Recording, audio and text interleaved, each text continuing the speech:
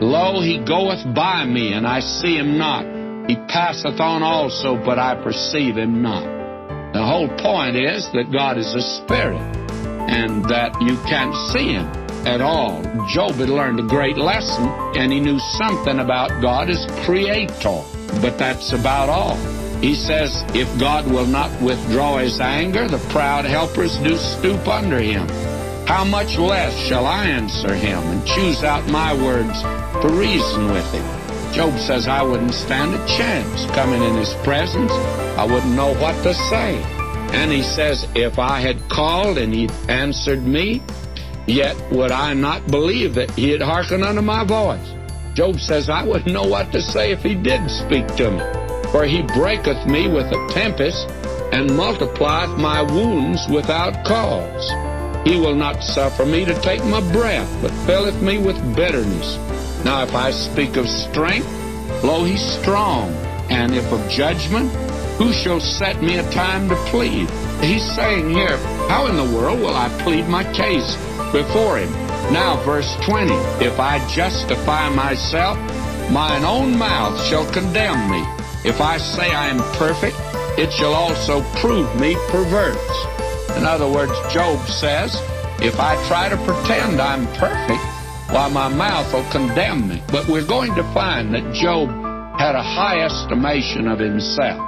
We'll come to that later. Believe me, he did have a high estimation of himself. He is not the man who said, I know that within me, that is within my flesh, dwelleth no good thing. He's not saying he's perfect, but he's contending that he's a pretty good man. In fact, a righteous man, by the way. But he says, I recognize that if I came before God, I wouldn't be able to defend myself.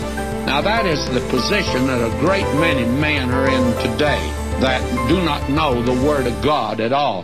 They feel like they'll be able to stand before God and that they will be able to meet His standard and that they are actually today well-pleasing to Him. Now actually Job felt that he would be able to stand before God, but he didn't know how he would defend himself. Now he gives really a heart cry for Christ, and I drop down now to verse 32 here. He says, for he is not a man as I am, that I should answer him, and we should come together in judgment. Now what he's saying is this. He'd already said, if I justify myself, mine own mouth shall condemn me. In other words, when I come in God's presence, He's going to think of something that I'm not thinking of right now. And I don't think I'll be able to answer him. Now, if he was a man, I could talk to him. And that's the reason God became a man, friends, so you could talk to him. So that you and I would understand God. He'd be able to communicate to us and show to us that we don't meet God's standard. The only man who ever met God's standard was Jesus Christ. And none of us can come up to His standard at all. That's the curse of these plays and the books that have been written in recent years. Liberalism has had it for years, that Jesus was just a man. And they insinuate today that He was a sinner. And the only place they find the sin, it's not in the Word of God. They find it in their own evil, dirty hearts. Because Jesus Christ was without sin, you see, but He was a man. And I can go to Him because He died for me on the cross, and He shows me by His life I can't meet God's standard, and I need a Savior. And by His death, He saves me. And that's what Job is saying, for he is not a man, as I am, that I should answer him, and we should come together in judgment. Job is saying, I wouldn't stand a chance.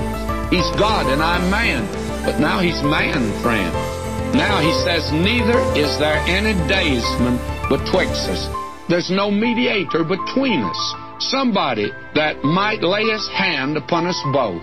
Job says if there was only someone that could take his hand and put it in the hand of God, and there was someone that could put his hand in my hand and bring us together, and if he could do that, then I'd have a mediator. And the Word of God says, Paul said to a young preacher, there is one mediator between God and man, the man Christ Jesus.